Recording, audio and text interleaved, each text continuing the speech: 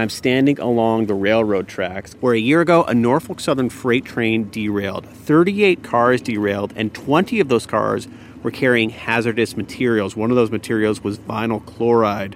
This led to big environmental problems, and in the days after the crash, there was this big plume of smoke when they decided to vent off and burn off the vinyl chloride.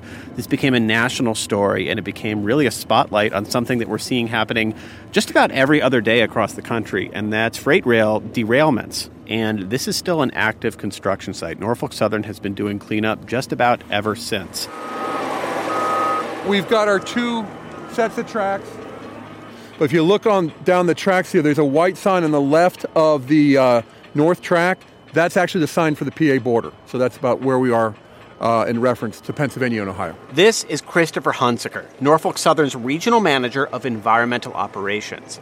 He's giving us a tour of the cleanup site that he's been in charge of since the immediate wake of the derailment. So when we got here right then, there were cars on fire. That was still the immediate response. It was getting that situation under control, controlling that hazard. Since then, Norfolk Southern has spent more than $800 million on cleanup, clearing away the rail cars, assessing the environmental damage, removing all the dirt doused with toxic chemicals. And now the final phase, replacing what it dug up with clean soil and limestone. All of this under the close scrutiny of state and federal environmental officials. Generally, what did you do with the contaminated soil that you dug out? So all the contaminated soil has been shipped off to licensed landfills. Hunsaker says right now the cleanup will likely continue through the summer, though the exact end date will be determined by data and environmental regulators. Consider this. A year after a devastating train derailment and chemical burn that put residents of East Palestine, Ohio at risk, Norfolk Southern, the train company, as well as the Environmental Protection Agency, say the air and water are safe. But many people who have to go on living there aren't so sure, and that question has opened up huge divides in the small community. From NPR, I'm Scott Detrow. It's Monday, February 5th.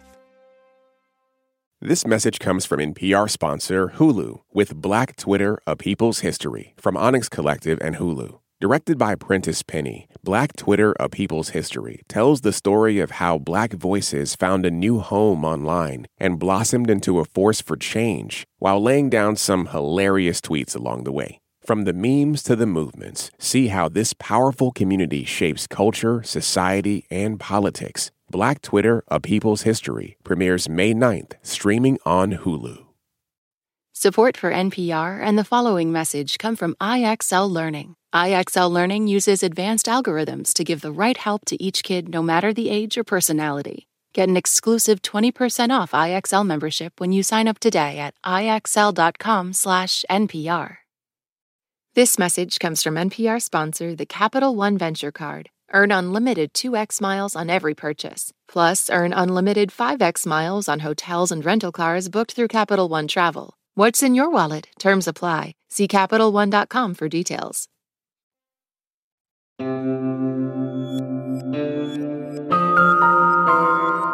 It's Consider This from NPR. The staging area for that massive cleanup operation in East Palestine is a gas station. It's called Lakes. The pumps and the station's small convenience store are fenced off. The place looks very different from a year ago. So I worked in there, and we set the gas pumps, and we had a little beer cave in there and sell snacks and chips and cigarettes and stuff like that. This is Christina Dilworth. She lives about a quarter mile from the crash and worked at Lakes. She's lived in East Palestine since she was 10. The day of the derailment, Dilworth got off work around 5:30 and went to her granddaughter's basketball game 2 towns over.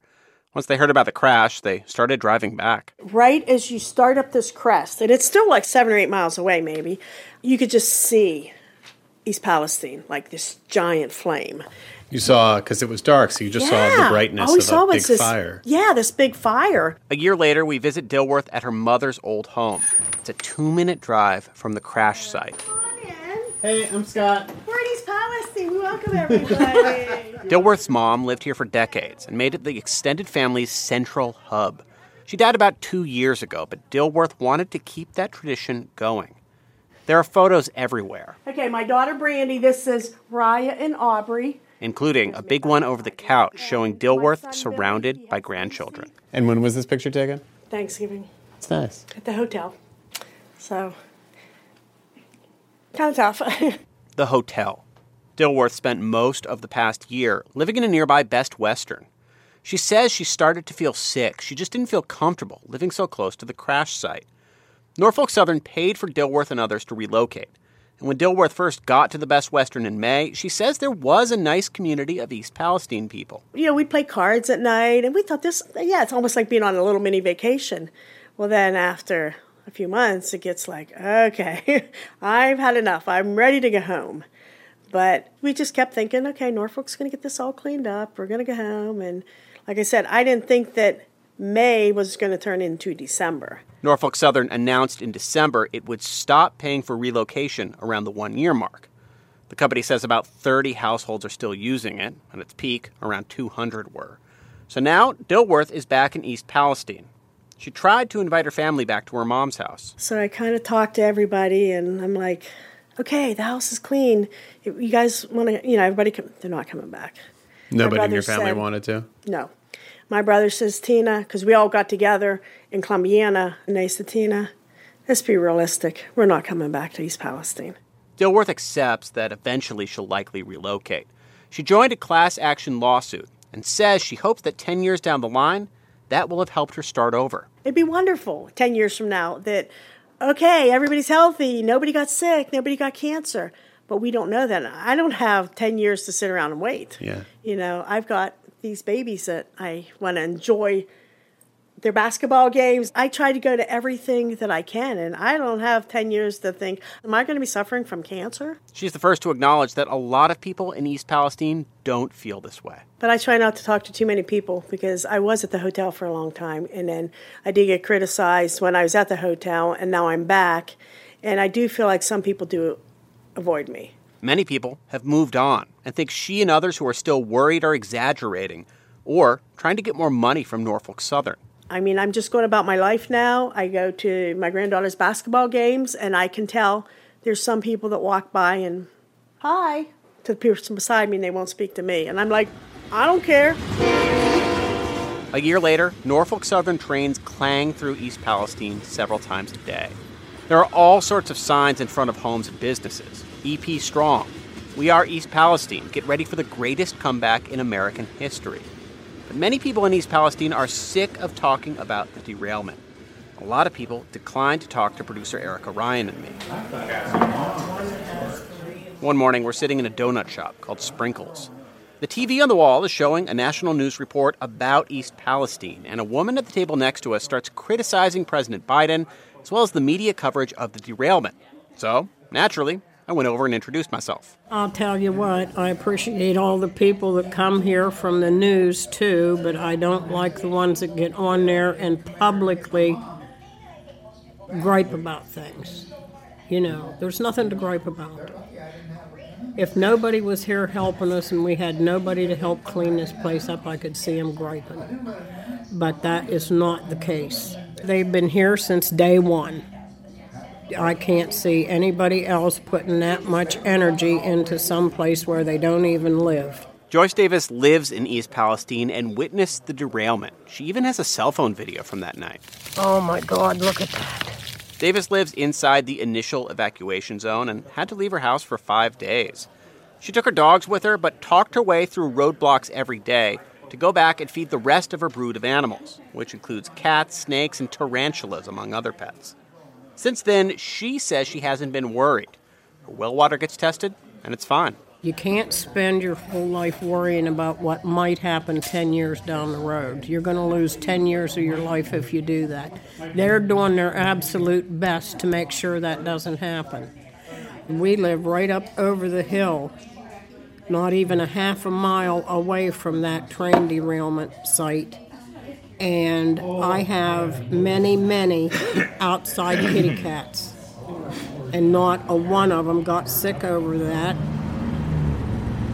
80% of the people just want us to move on, try to come back to where we once were. And then 10%, just don't know what to think. And the rest are just, this was the worst thing that could ever happen to East Palestine. It's going to be devastating forever, and we'll never get back from it. So that's Trent Conaway, the mayor.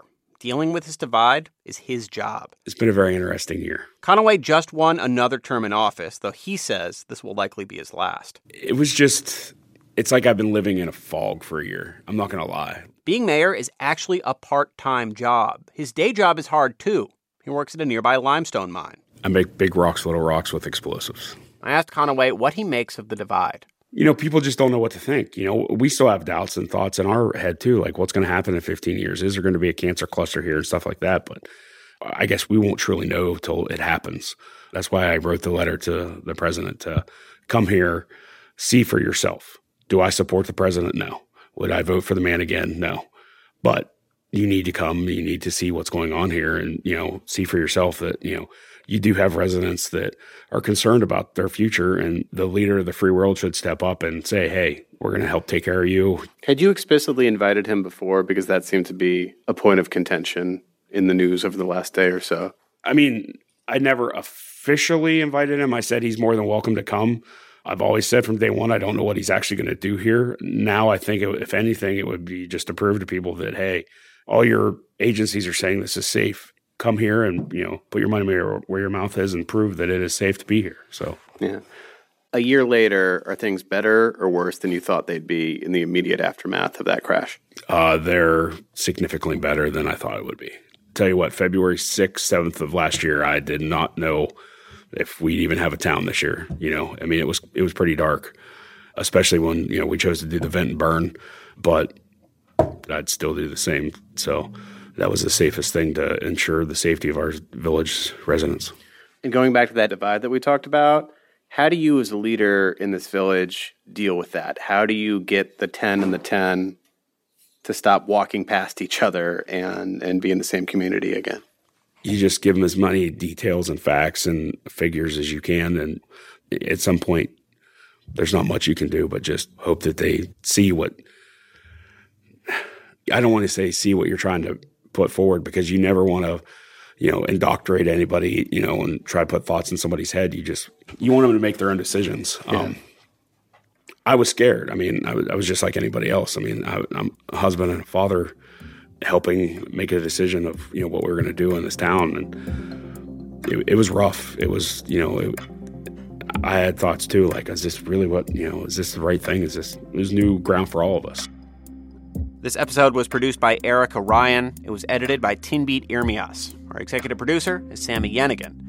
And before we go, one more piece of news, and this one is about our show. You can now support this podcast by signing up for Consider This Plus. You get to hear every episode without messages from sponsors, which means you will hear what you need to know in even less time. And more importantly, your contribution will help make the work of NPR journalists possible. You can sign up on our show page in Apple Podcasts or at plus.npr.org. That link can be found in our episode notes. It's Consider This from NPR. I'm Scott Detrow. When voters talk during an election season, we listen. We ask questions, we follow up, and we bring you along to hear what we learned. Get closer to the issues, the people, and your vote at the NPR Elections Hub. Visit npr.org/elections. This message comes from NPR sponsor Charles Schwab with their original podcast, Choiceology. Choiceology is a show about the psychology and economics behind people's decisions. Download the latest episode and subscribe at schwab.com/podcast. This message comes from NPR sponsor Vuori, a new perspective on performance apparel. Clothing designed with premium fabrics, built to move in, styled for life. For 20% off your first purchase, go to vuori.com/NPR.